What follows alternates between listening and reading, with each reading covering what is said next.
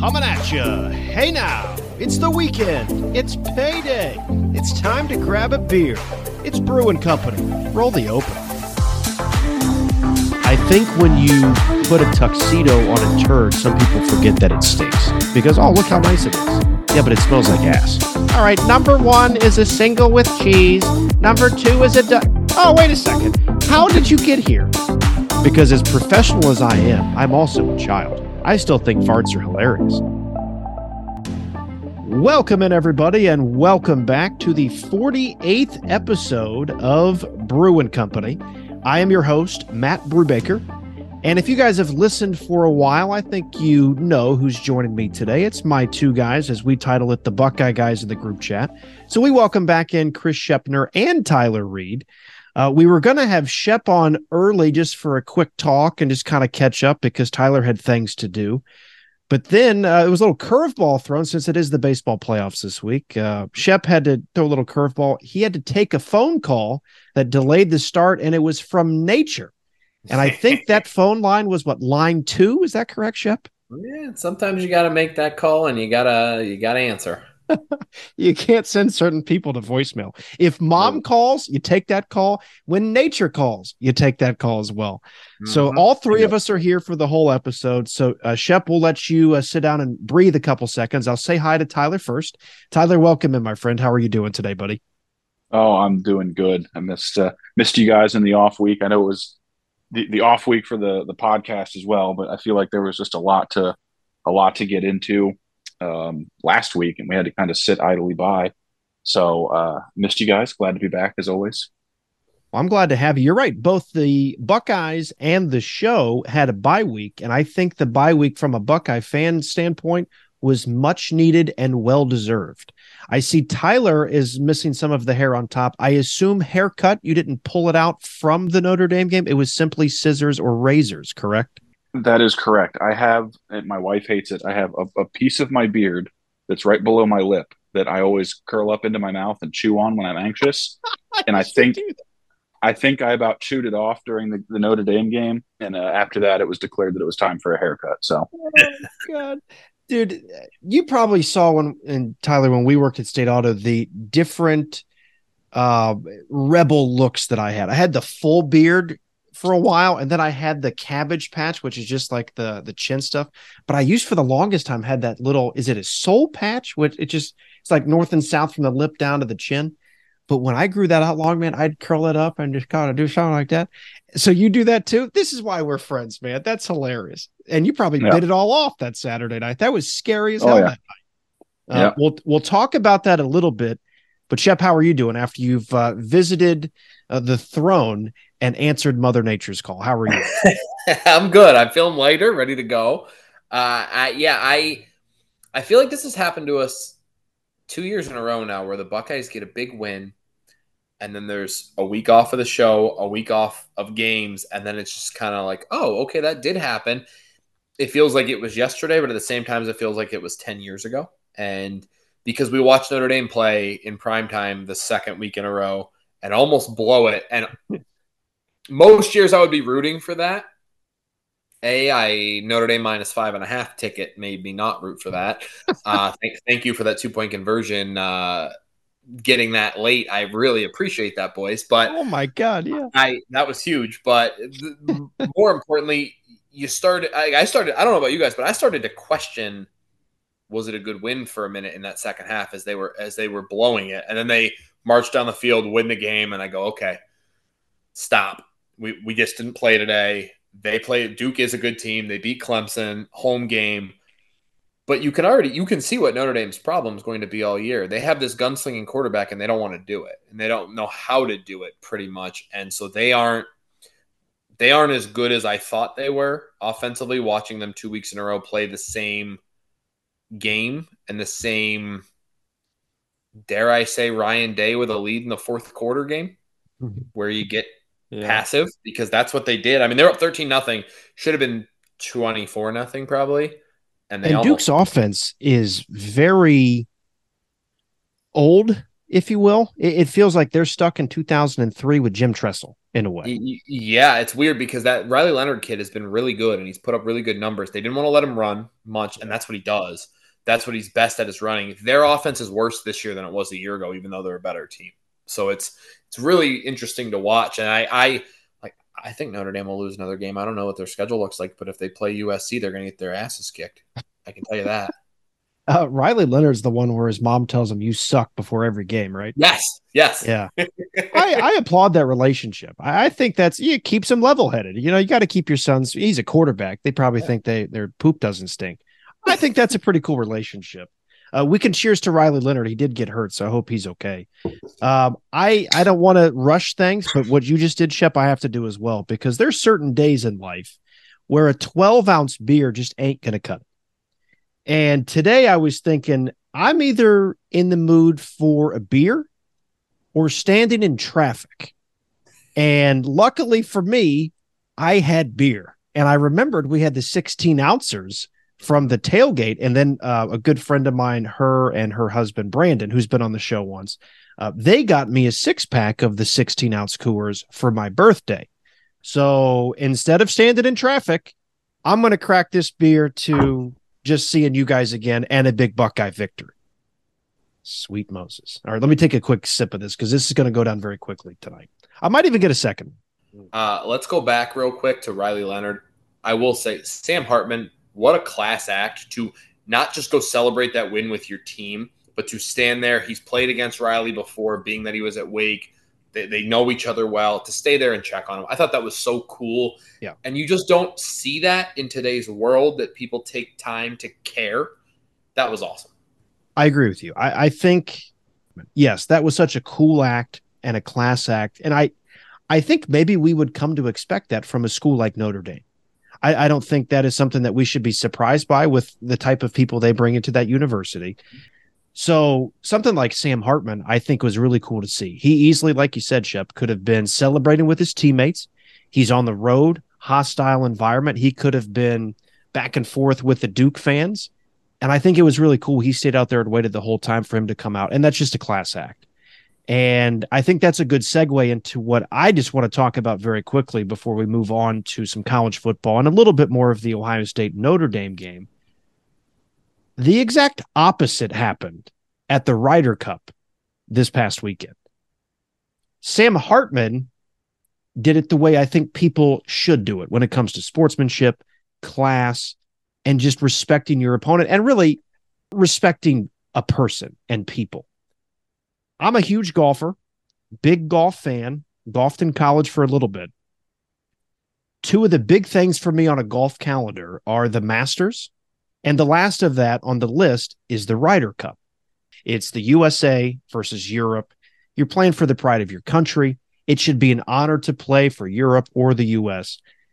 I don't know all the details of what's going on. I don't know what's true, what isn't, but what I saw online, I didn't see it actually live, and I'm really glad I didn't waste my weekend. It was a complete embarrassment to the Ryder Cup. A complete embarrassment. I said it in the teaser this week, and I fully believe this. It was basically an episode of the Jersey Shore that broke out in Rome over the weekend. I understand nowadays that, taunting and maybe showing some guys up has become the norm in football and basketball, and I'd say even baseball at this point. I think certain sports, I think certain schools, I think it could be unfair that maybe we hold Notre Dame to a higher expectation of maybe sportsmanship than other schools. I think everyone should show sportsmanship. But there's something about Notre Dame that we would maybe expect Sam Hartman to do that, and I think it's cool he did. There's something about golf to me that I think we should expect more from. They've always called it a gentleman's game.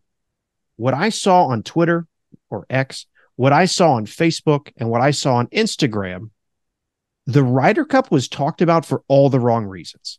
It was, is Patrick Cantley upset that he's not getting paid to play for his country? First off, if he's so pissed he's not getting money, he can step out. I know someone, Keegan Bradley, would have killed to be in Rome playing. Win or lose, Keegan wanted to be there. So I'm pretty upset that if he really wants paid, then don't go. You have all this money. I think he won the FedEx Cup a couple of years ago. It's about $19 million. If you don't want to go over to Rome, don't go. If it's all about money, just go to live and leave me alone. Go to live. Yeah. All those idiots are over there and they seem to be somewhat happy. But when I go back to sportsmanship, golf, I think you expect more from golfers. Fair or unfair, that's my opinion. And what I saw this weekend, man, I was embarrassed. I was really embarrassed just to see it from both sides. I don't care at all about the outcome and how bad US or the US got beat. Couldn't care less. It was embarrassing, but that's not what I was embarrassed about. Seeing the back and forth between caddies and players on both sides was an embarrassment. And I hope they get this fixed because all we saw for two and a half days was these arguments and these, I would even say tiffs. I'm like, you were close to having, Jersey Shore or WWE breakout over in Rome. It's a complete embarrassment. And for golf, they're on a very slippery slope right now because they've already lost some of their faces to live because of what? Money. These guys make money. Go look at a purse when you go play at the FedEx St. Jude in Memphis. They're going to make money. Jon Rahm, I didn't like Jon Rahm before this whole live thing came up. He said last year, I brought it up before on the show. He goes, what am I really going to do? Or how is my life really going to be changed if I make 50 million instead of 10 million? I think he's 100% right. And guess what? I have so much more respect for a guy like Jon Rahm now. I think he's Jose Ramirez, two of a kind. Two of a kind. I just think that, yes, if you play well, at some point you want to be appreciated and compensated for your work, whether it's in the workplace or for your performance. But at the same time, when it becomes all about money, you're going to get stuff like this. So it was a complete embarrassment. I know you guys aren't the biggest golfers, so I'll leave it at that. But I hope in 2 years, when it comes back to America, that some things are changed and the guys that are on that team next want to be there. I read a couple quotes from Keegan before this all even happened a couple months ago. He was heartbroken that he could not play for his country in the Ryder Cup. Had a really good season. Maybe had a right to maybe be one of the captain's picks. But I think the next captain of the U.S. and maybe even Europe for this matter, they should pick guys that want to be there and for the right reasons. Because if you're just there for the money, the Ryder Cup's lost any type of illustriousness that it's been built on over the last who knows how many years. Take the score out. And it's been, 30 years since U.S. beat Europe across the pond? Forget that. When it comes back here in 2 years, they need to get some guys that are not only playing well and have earned spots on that team, but they also need to get guys that want to be there and support and really represent their country in a much better light than they did over the weekend.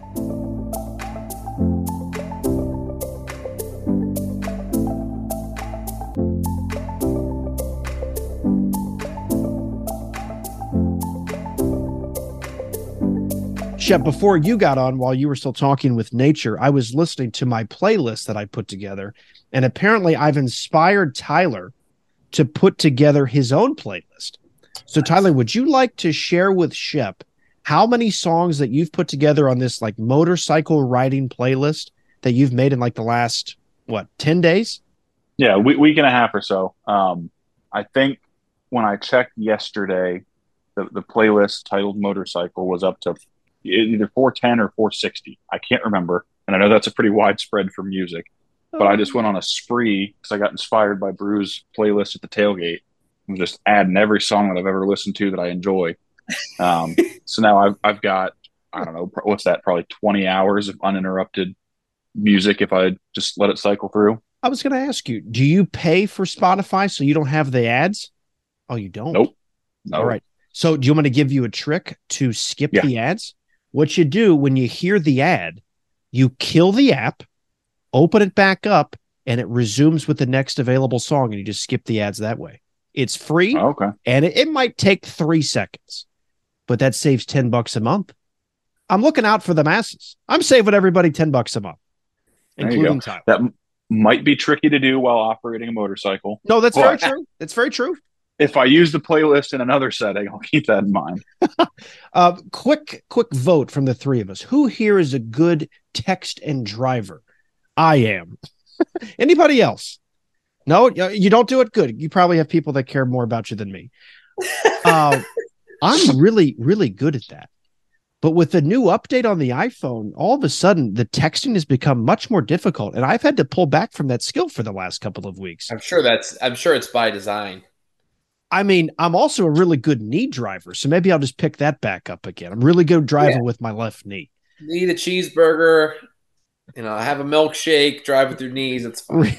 My dad, he saw a lot in his, 20 some odd years of working in Columbus. He said one day he saw someone driving to work in the morning on 70 West reading the newspaper. For some of you kids out there that don't know, the newspaper is that big gray thing with words on it. But he saw someone with two hands reading the newspaper and driving in traffic. We should just direct that person directly to Tyler. Tyler, if you'd like to give out your direct line for a potential claim, that person is it. So I know I'm a driver, but it's when it's long, straight roads, you can just kind of just keep it there and brace it. This person is reading like the cartoon section going into work on a Tuesday. But the texting, I wouldn't do that on a motorcycle there, Tyler. That's probably very smart. You do have a wife and a child at home that would like to see you come home safely. What's the next playlist that you'll be inspired by? You got one named Motorcycle. How about Motorboat? How about that one? You go for that one next? I think that could have you old sailor, you could have a series of different songs depending on how you take the title of that playlist.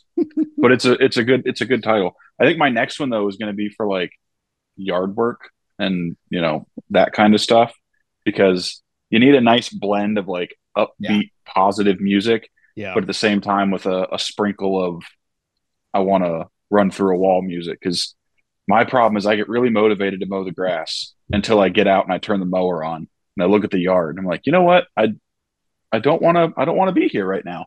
Yeah, so you need some good bit of motivation would help. That's how I get with raking leaves. Is you start and you're like, all right, this is fine. I'm outside. It's a fall morning. It's okay. And then you just give up. No, I did that last year. I had two big piles that didn't make it because Olean would collect. You didn't have to bag your leaves, which was awesome.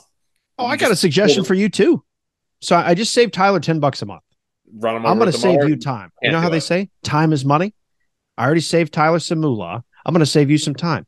Get a leaf blower and blow them into someone else's yard. That's what I do. The problem was at the house I'm selling, there's a fence on 3 sides. So I didn't have to pay for a fence because it was 3 people's fence, but there's no way to pull that off. You just got to get the angle right. You just got to go back to math, man. If you come down at this angle, it's going to go back up at the opposite angle. It's going to shoot right over that fence. And then physics. How the hell do we get so many leaves in our yard? We don't have any trees. Also, do it at night too, and wear all black. So if they have cameras, they don't know it's you. That's what I would do. I'm pulling things out of my backside, just like Ohio State did against Notre Dame. So you talk about a nice little segue.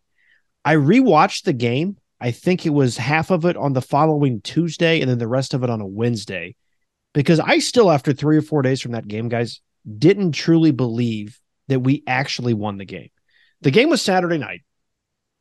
I fell asleep Sunday morning at 3 a.m. I woke up at 8 a.m. to go to church. Everyone started asking me, hey, are you okay? How did the game go for you last night?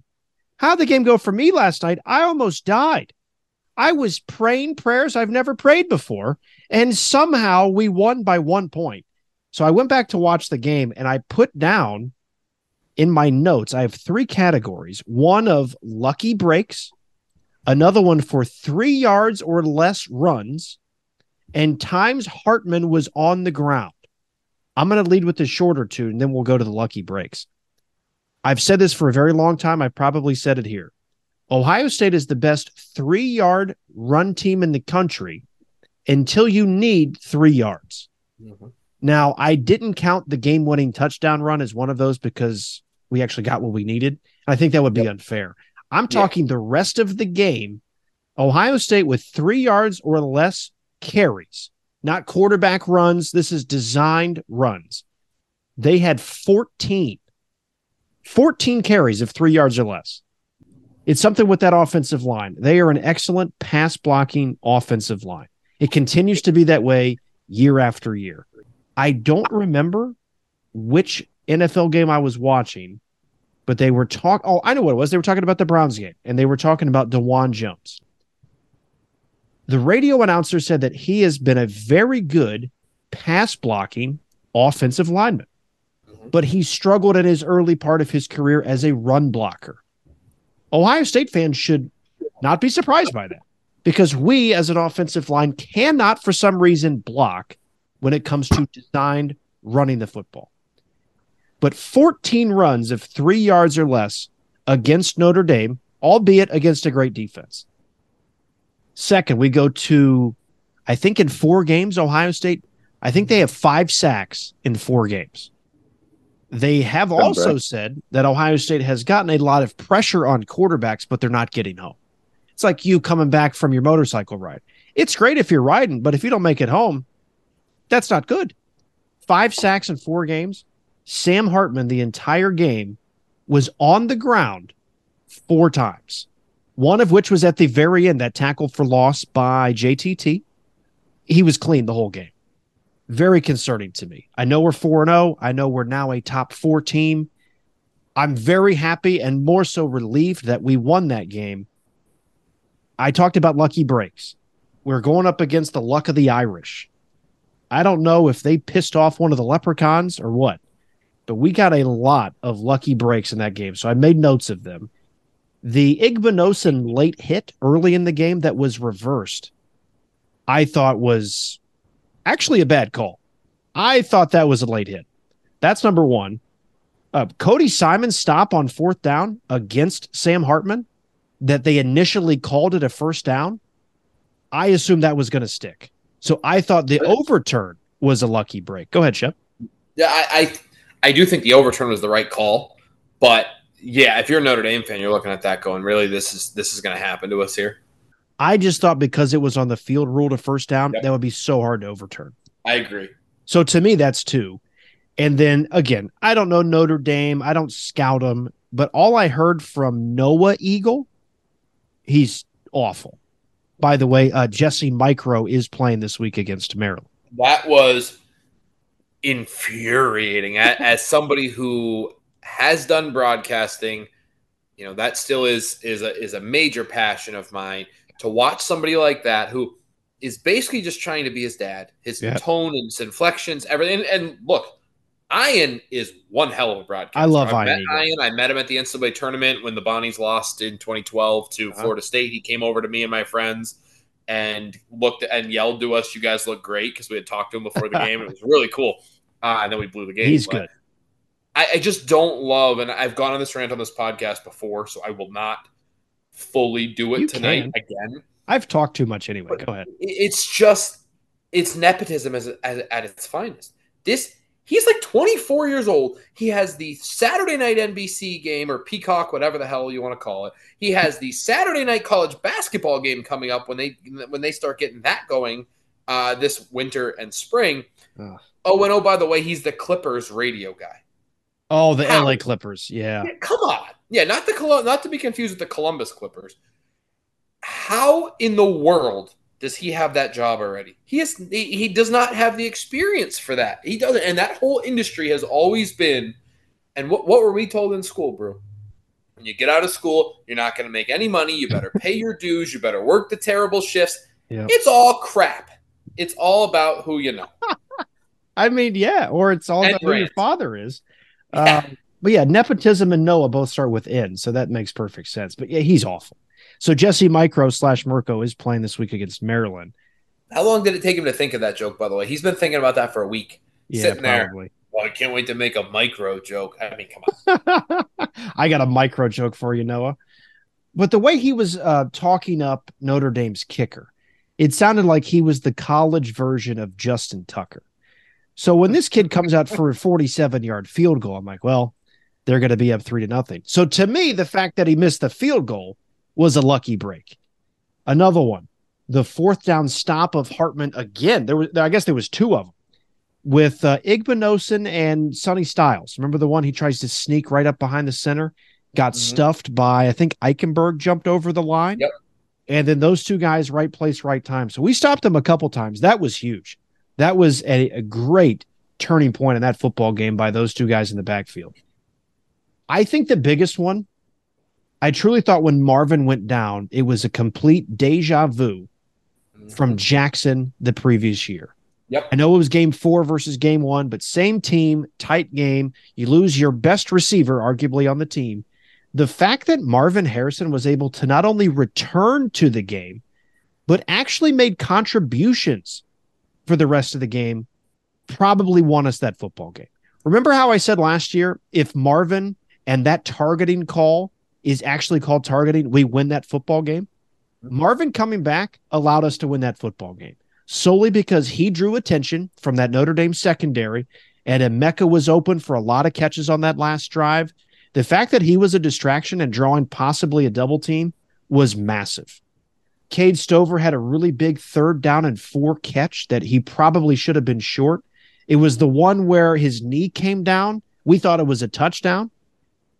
I think that's a big lucky play because if his knee's down a yard short, I'm thinking we go for it, and I'm thinking we don't get it again. So the fact that his knee was down on the right spot of the field, I think is very lucky for us. And then the last one's here, and a lot of people might have overlooked this the first time, as did I. Second time I caught it. The fact that Ryan Day saved that last timeout when they're on defense, I don't think it's been talked about in 2 weeks. So I know it's been almost 2 weeks since that game happened. We can bring that up as maybe new.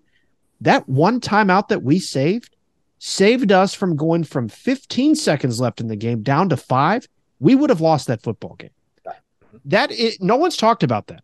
That is under the radar, maybe the luckiest break of them all. I have one more, but we can discuss that one a little bit. If I'm a Notre Dame fan, there is one play I point to. And look, there's a lot of things that happen in a game. It's not one play, right? But the play I'd be most upset about is the screen pass that JTT broke up, right? Because in that setting, you have to have the clock run. And I get it. Your gut reaction is to throw that ball away, throw it at the feet. But think about if Hartman just takes a sack there, what that does. Yeah. We don't win. No. I think it's pretty obvious. The last break, and then we'll go to break, and then we'll come back and talk a little bit more about it. McCord's pass over the middle of the field, I think it was to Stover, that it was a safety right in the middle of the field, right through his hands.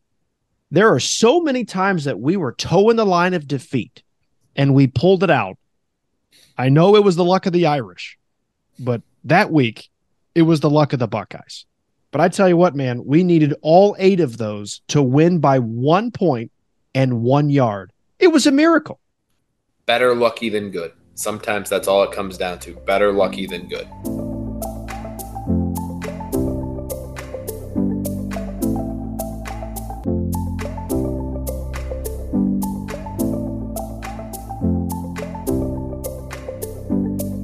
Chris, Tyler, and myself here. Better lucky than good. We were very lucky in that game was kind of my point of that whole little note that I had there. I think we got to talk a little bit more about that game because it scared the living hell out of me. And I'll say this, since the episode is titled, Let It Rip. I was expecting, I think the 3 of us discussed this in our group chat, that Let It Rip meant a similar game plan, and it looked familiar from that Georgia game. I don't know if that was because Notre Dame just played a great defensive game, but it definitely didn't look that way. I just want to go around here and get an overall description of your range of emotions for that 3 hours. Tyler, we'll lead with you. Did you have any optimism at any point that night that we were actually going to win that football game? I had optimism the entire night until the 4th and 1 jet sweep to Ibuka that got blown up that my buddy's blind grandmother could have seen coming. I gave up at that point. I really did. Up until then, I was hoping and I was Is she actually blind? Praying. She actually blind? Not blind, but she can't see. Okay. I don't think it's. Yeah. I don't think it's deaf, legal, but I can still hear. So yeah. she can't see well, is what you're saying. Yes. She's not blind, but she can't see. That is, I might have to pull that for a new open. That's hilarious. So I was optimistic and naive enough to be hopeful that it would be going into halftime. It would be 35-7, an easy win, blowout, whatever. I knew it wasn't going to be the case. So when we were going into the half with the score the way it was, with the back and forth, the defensive battle, I was not surprised, and I was optimistic the whole time that all you needed is one play, one mistake on Notre Dame's part, and away you go. And even up until that 4th-and-1 call, I was optimistic and I was hopeful. And then that play just got blown up. It was not a good play call. It was very odd. Just whatever you want to say about it. And at that point, I was thinking, okay, well, a loss to Notre Dame is not bad. They're a good team. You're still in the playoff contention. You can still fight for the Big Ten. Like, this does not eliminate any of your goals for the season, so it's okay. And then I started getting mad on that next drive when the defense started doing their job. And JTT had 2 back-to-back plays where he did what when you needed him the most, he shows up. And I was like, why couldn't you have been doing this the rest of the game? Like, why do you have to wait until we need it? I know. But then they got the ball back, and I was still irritated. I was like, okay, you got a minute and 16 seconds or whatever it is. Like, our offense has not been producing all night. You're not gonna do it. So I was irritated. And then they started doing it. And I was more angry. I always love when they start doing excited. Right? It's the best. But I was more angry watching them drive the ball down the field. So again, same with what I thought about the defense. Why haven't you been doing this? And what stood out to me is a lot of the times in situations like those, a defense, and people get mad that the offense seemingly moves the ball in those 2-minute drills. Well, it's because in a lot of situations, the defense will only rush 3 and drop 8. Because so yeah, you're going to pick up chunk yardage, but they're not going to give up points. Notre Dame didn't do that. They did one play in that final drive where they dropped 8 and rushed 3. Other than that, they were playing their same defense. Mm-hmm. They said, I talked about it in the last show, that it was a unzip, pull it out, let's see who's bigger, fellas. They were confident in what they were doing, and they stuck to it. And so Ohio State's moving the ball at will. I was like, why are you waiting until right now? And I didn't get any optimism back until Emeka caught that pass on the 1-yard line. I'm looking at the clock. I was like, you got 2, maybe 3 plays left to get 1 yard. Like, you guys, you can do this. And then we had the blown up play to Marvin, and at that point you got 1 play left. And I stood up after when they came out onto the field, they got into position. I don't think I took a breath until Sam Hartman threw a forward pass while he was getting hit 5 minutes later. I mean, I had to have been blue in the face. My heart was, it was pounding to the point like you could feel it in your throat. I was shaking. It was miserable. Physically shaking. Yeah. I'm sweating now just thinking about it. Like, I'm nervous again. I'm nervous, so I'm sweating. I'm sweating my ass off over here thinking about it. It was 2 weeks ago. Shep, what was the range of emotions for you? I'll just say this. Sports pessimism for me worked wonders on Saturday night. It's the range of emotions is very similar to Tyler. And like I had told you guys, when I had said it on the pod, I hate how optimistic I was. And we said it Saturday night in the parking lot after the Western Kentucky game. I hate that I'm excited. I hate that I feel confident, because I shouldn't feel that way. We haven't proven anything. We still have a young quarterback, all this stuff. And Notre Dame, that first drive, they're just kind of taking it to us. And you go, here we go again. A team's running the ball down our throats. This is what happens. That Hartman makes a couple big plays, and it's like the I told you so's in your head of not good, not good. And then it felt like we were, I'm going to call us Rocky Balboa early, right? Like, they gave us everything they had. They kept punching us in the mouth, and we kept avoiding danger. We kept avoiding catastrophe, whether it was all the luck plays you talk about, where we made a big play on 3rd down and like the bell rang just in time to get us out of the ring for a minute. And halftime comes along. I'm like, how is this where we're at? Like, it just didn't make sense. And then Notre Dame scores, and then you don't feel good for a while because we didn't really do much of anything for a stretch, it felt like. And then there's that 4th quarter, right? JTT, though, is probably one of the most frustrating players the Buckeyes have had defensively. That's like a really good player. He drives me insane. I think you're going to hate this, Tyler, because this wasn't how he was at Ohio State, but this is how he is in the NFL. His comp is Chase Young in terms of his production, because he has all the talent. He has all the God-given physical abilities. The difference is this didn't happen with Chase Young in college. Chase Young didn't take plays off in college. it feels like he does. And whether he does or doesn't, maybe he's just not as good as we think he is, right? Maybe he's not as good until it gets to the obvious pass rush situations. But to do it 2 times in a row when you had to have it, it's like you have the clutch factor. You are very good. Do it more for us. Come on. Like, why are we waiting so long? It reminds me, like, remember Chris Berman on like NFL Countdown or Primetime anything? Come on, Seattle. Let's go, Seattle. That's what I'm waiting for here. Is like, let's have one of those big games where you do what Khalil Mack just did on Sunday and have 6 sacks. Like, I'm not saying that much, but disrupt a game. He hasn't done that except for twice. I mean, twice to me is a stretch. Penn State and 2 plays here. Yeah. I was just about to ask you. I really like him. I think there is potential there. I just need to actually see it more, or at least hear his name more on the broadcast. Yeah.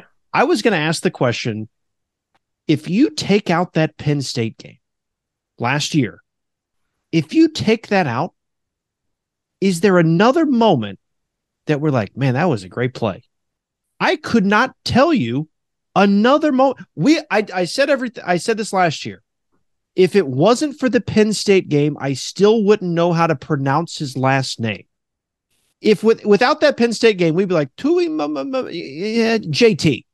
But there's got to be something more. And yes, I think he might be the most frustrating. It's nice that Denzel Burke's not on this list anymore. Props to Denzel and whatever number he chooses to wear this week. He's well off the list now. Yeah, he's way off the list. We were wrong about him too, and I'm very happy about that. But another guy that kind of bunches my shorts is Jack Sawyer. This is a number 1 overall recruit. Tyler, am I wrong?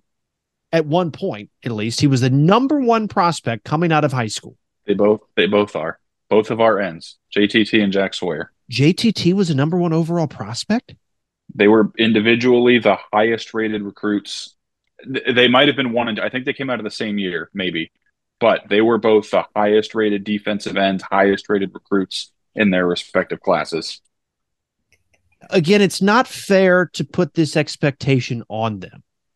But if you're coming in that highly recruited and touted and promoted at this point, I'm expecting Chase Young in one of the Bosas. It's just frustrating to me that Khalil Mack has more sacks in 1 game than Ohio State as a team does in 4 games. First of all, I do want to say this really quick, that the sports pessimism does pay off. Remember how I told you guys I was a little bit more optimistic coming into that game than I felt comfortable being? Just because of what we saw in person, how the offense kind of clicked a little bit more, the defense was flying around. That led into, like, hey, I think we might have a shot here as the first half was going, and I'm seeing the 4th and 1s that are not converted and the jet sweeps and the screens. Good God, the screens. That quickly reverted to the pessimism. So Tyler brings up that 4th and 1 jet sweep, which we need to pull that play from all possibility. Pull it out. That's what she said. Anyway, pull it out.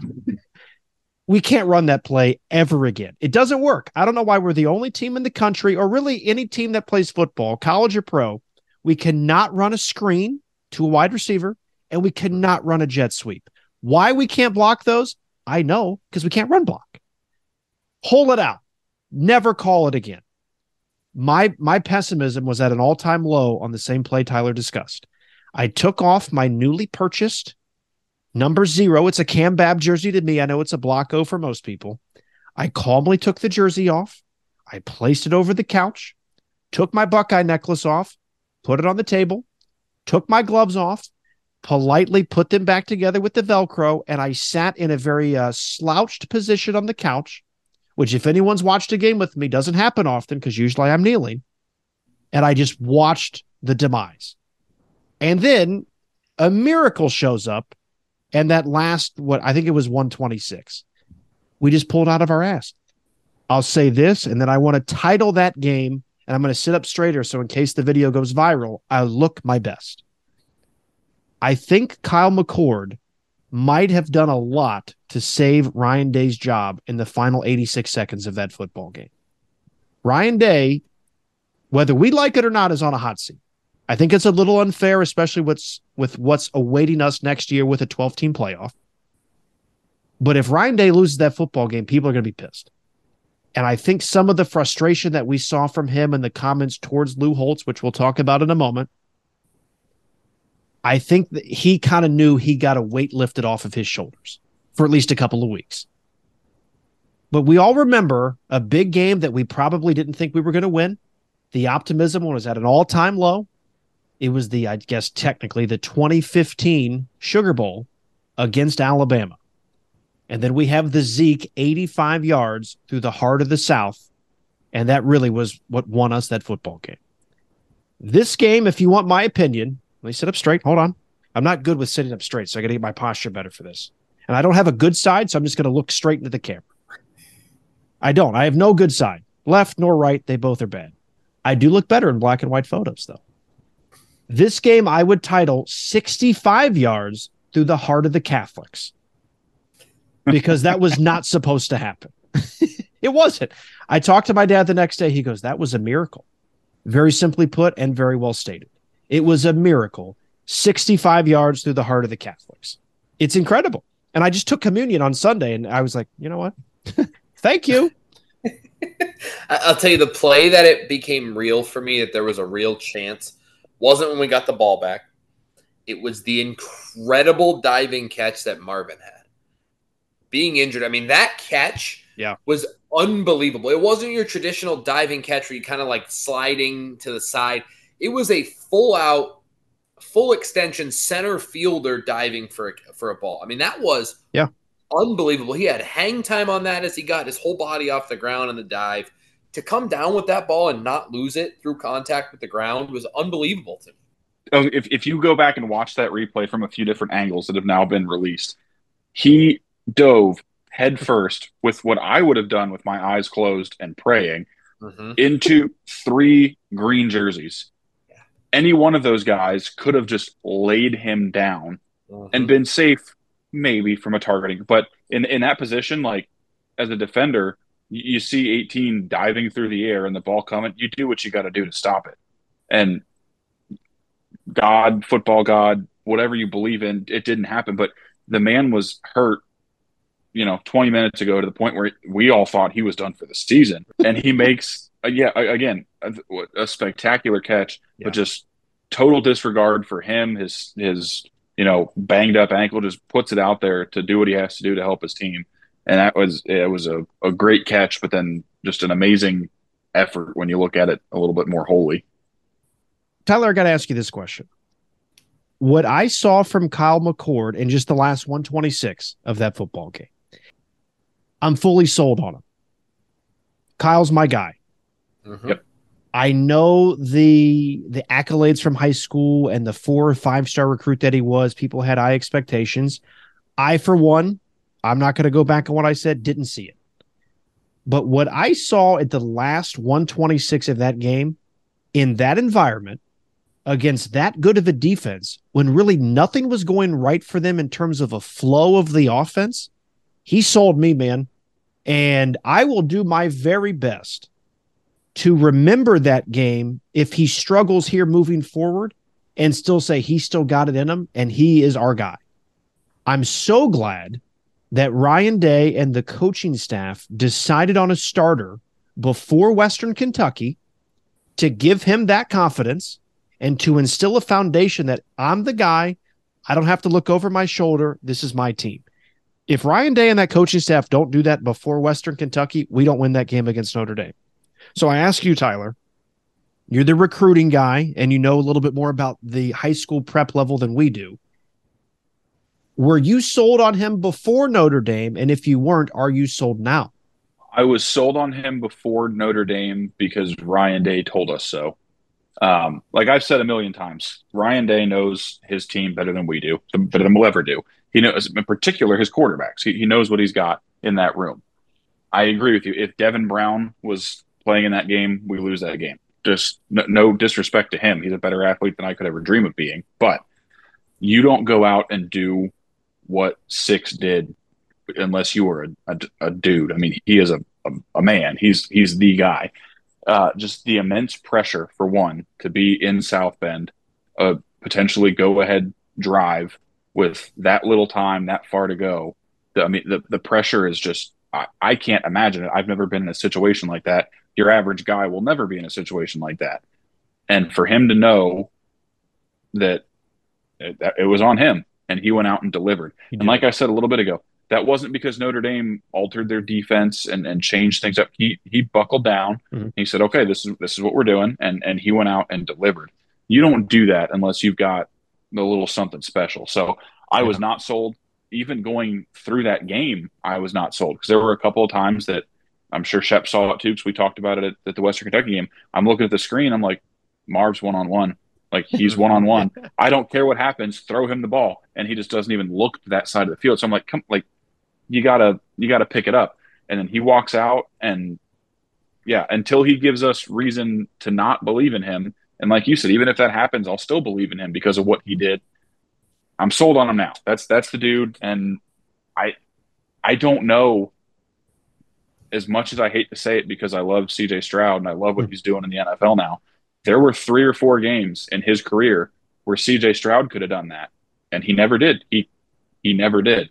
So all that poise, mental whatever. He's the dude, and he's got it in him. Obviously, he can make the throws.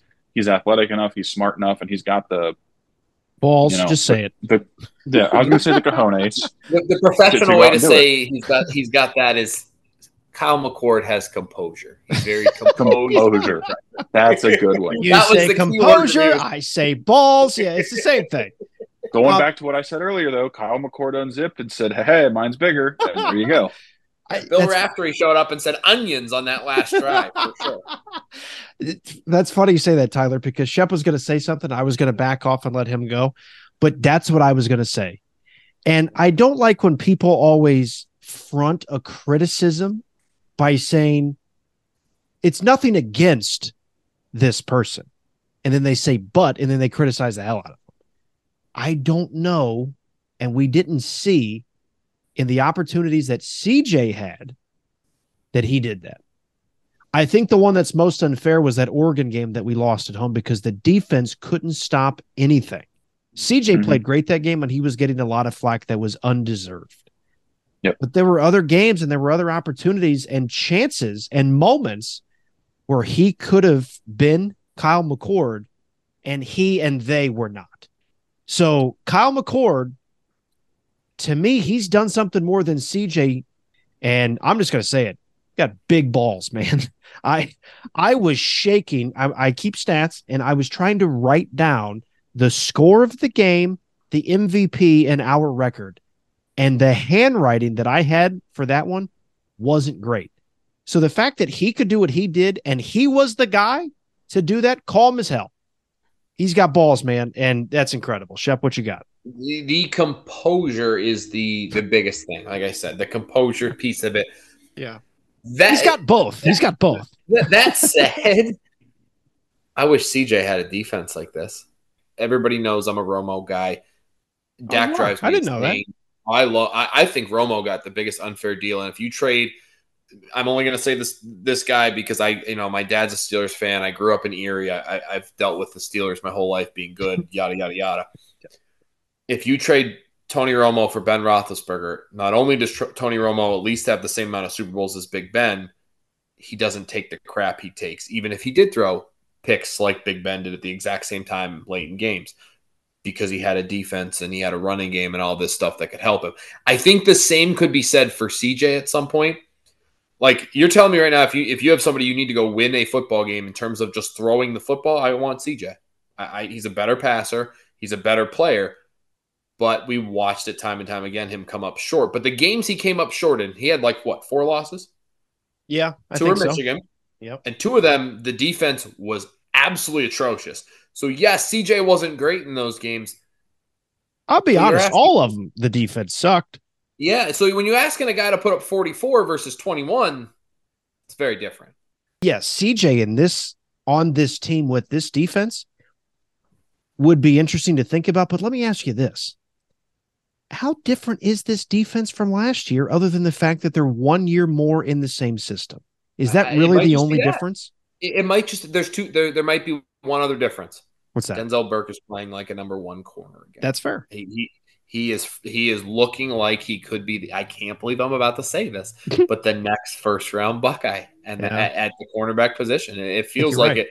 But to kind of further that point about quarterbacks and systems and situations, and maybe I'm just crazy, but you put Tony Romo on the Cowboys right now going into San Francisco Sunday night. I actually feel like the Cowboys can win. I feel like the Cowboys are going to get pummeled by the Niners on Sunday night because Dak can't beat them.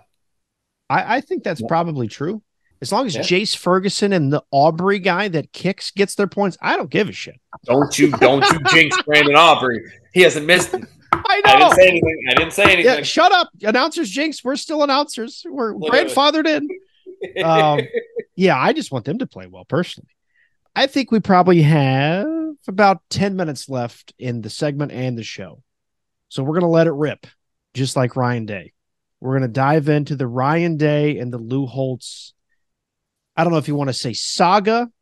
I don't know if you want to say however you want to describe it. Let me ask your opinions first, because it's not just my show. It's our show. Shep, I'll lead with you. Do you think what Lou Holtz said had some fact to it? And how do you think, or how do you take the Ryan Day reaction post-game? I'm going to give you my thoughts in the moment and my thoughts completely calmed it back down. Okay. In the moment, I loved it.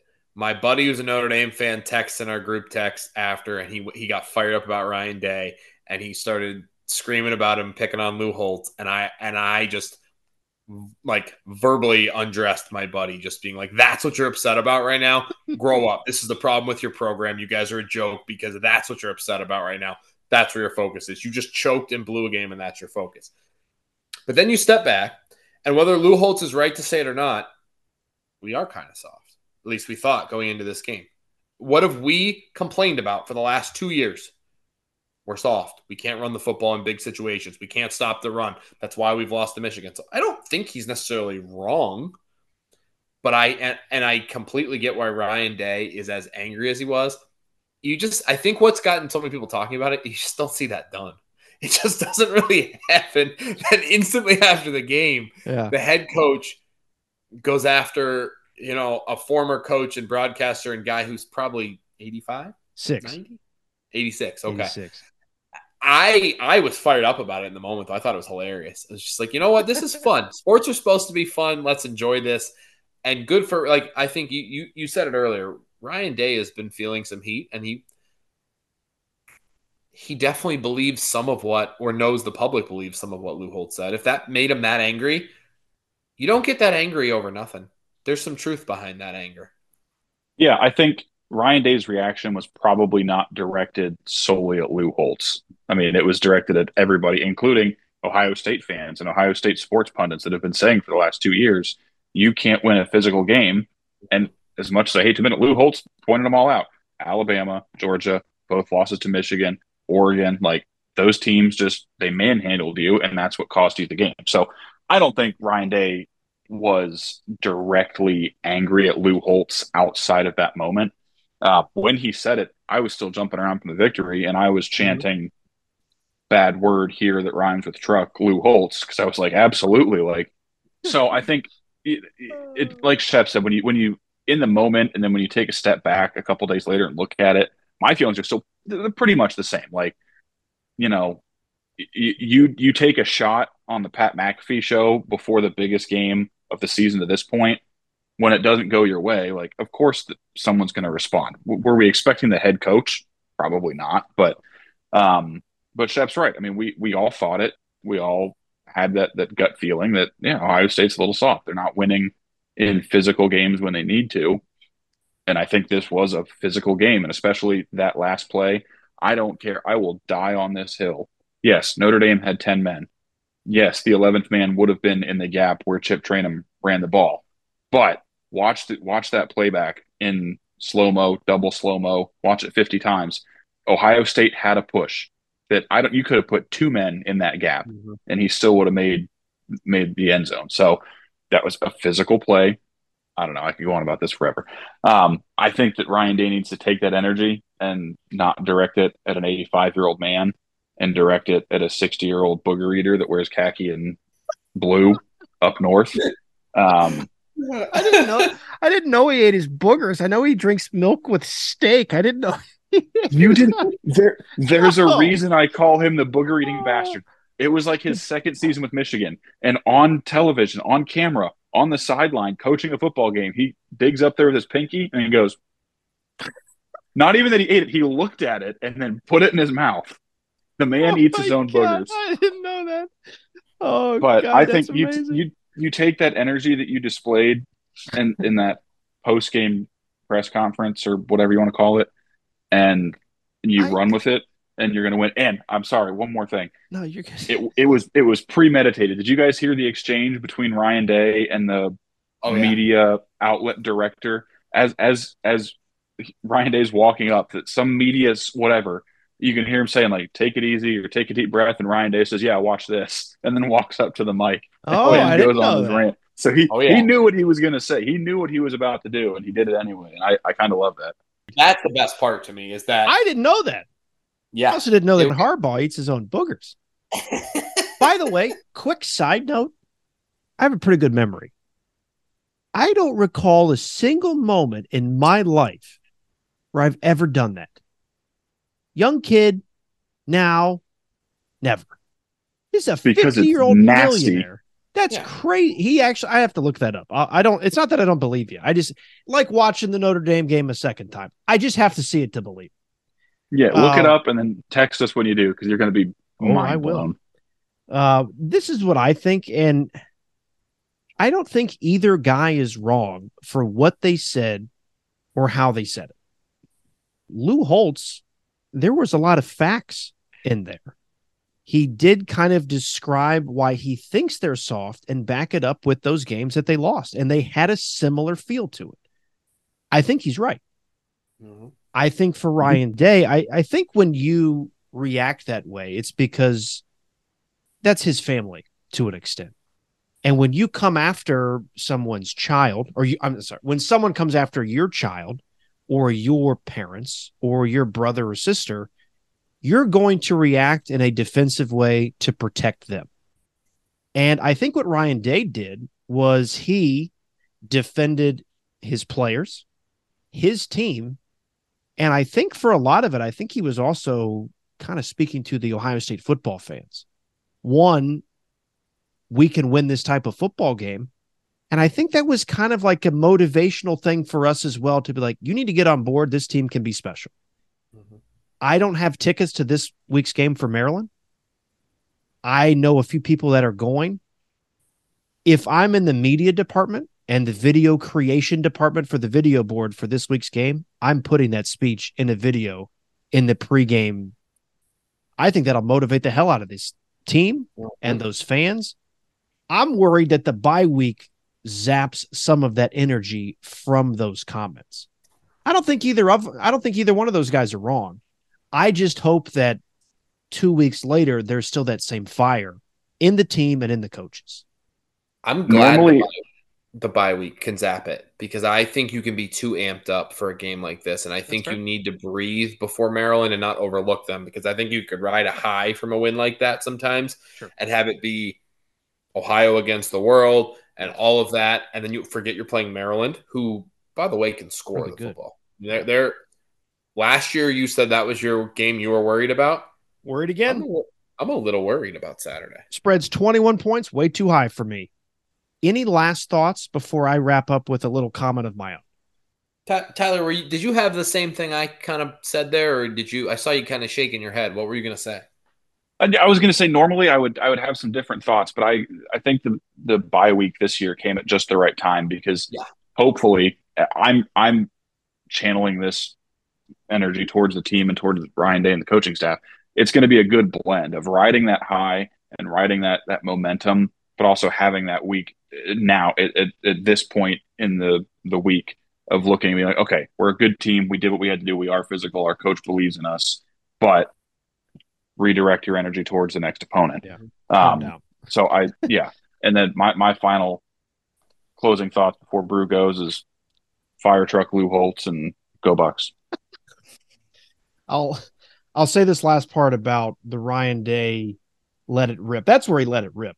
I don't know if he planned it that way, but I think it was pretty cool. So when I saw that instantly, I rewound it on the DVR and I recorded it on my phone. Because to me, I think if you really need to get motivated, you can watch that and feel like whatever's going on in your life. If you're a diehard Ohio State fan, maybe you can relate that to your own life. No one tells me I can't do anything. I'm going to prove to you that I'm not soft or that I am resilient or whatever people are saying that is untrue that you think about yourself. When I went to Ashland University, I wanted to do radio and TV since 7th grade. And I couldn't convince myself otherwise to do anything else because that was my interest. That was a dream of mine. That's what I felt called to do. And I just had to pursue that dream. And there was a lot of people that said, you need to do this. You need to do that. This is a mistake. This isn't a good financial decision. A lot of people said a lot of different things. And my good buddy Porter, we had some things that the two of us were fighting through individually. And I remember him telling me one day, he goes, you need to prove everyone wrong. Everyone. And I was like, damn, that's really good advice. So what I did is I had a Post-it note that I wrote down the letters PEW, prove everyone wrong. And I had it over my desk for 3.5 years at Ashland University. And then what he also told me is because I was kind of taking everything that everyone told to me that you're not going to be able to do this, or if it's Ryan Day, your team is too soft and you can't win the big physical game. Porter also told me, he goes, at some point, you got to start proving yourself wrong. Because after a while, you start hearing the doubters more often than you hear the praise, and you start to believe that. Ryan Day, I bet for a little while, maybe he would admit it, but he might think for a little bit, maybe Lou Holtz is 100% correct. So I think those comments were yes to his team, yes to us as fans, but I bet he was trying to prove himself wrong a little bit. Maybe he was starting to believe this. Maybe he was starting to feel that he was on the hot seat. So that prove everyone wrong mantra, and maybe for him as well, like it was for me in college, prove yourself wrong. And I think whether you want to call that frustration or relief or a direct shot at an 86-year-old man, I don't have any problem with it. That is in my phone. I would use that with the PEW Post-it note. It's motivational. Because what's one of the most motivational tactics for someone? Shep, if I told you, I bet you can't do this director of admissions job, I bet that might piss you off. And you're going to prove to me that you can do that. Yeah. When people don't believe in you, that's a huge motivational just push. So I don't know if Lou Holtz gets any credit for the victory. And he had since apologized to Marcus Freeman for putting him in the situation. I don't think he has to do that. But for Ryan Day alone, and for just what I remember with that PEW Post-it note and then the other one, PYW, prove yourself wrong, maybe Ryan Day proved everyone wrong against Notre Dame. And to a degree, maybe he proved himself wrong. And I commend him for it. So to recap all of this, big win, miracle win. Thank you, Lou Holtz. And let's continue to push this bus forward and maybe take out the booger eater. Well, that about wraps it up, folks. Thanks to my company today. For my co-host, Chris Shepner, and guest, Tyler Reed, I'm Matt Brubaker. The soundtrack for the show is brought to you by PremiumBeats.com. Please like, subscribe, and follow me on the Twitter machine. Personal at MattBrew3. The show at Brew & Company. Thanks so much for listening. And remember, life isn't about the people you meet, but about the company you keep. Until next payday, cheers.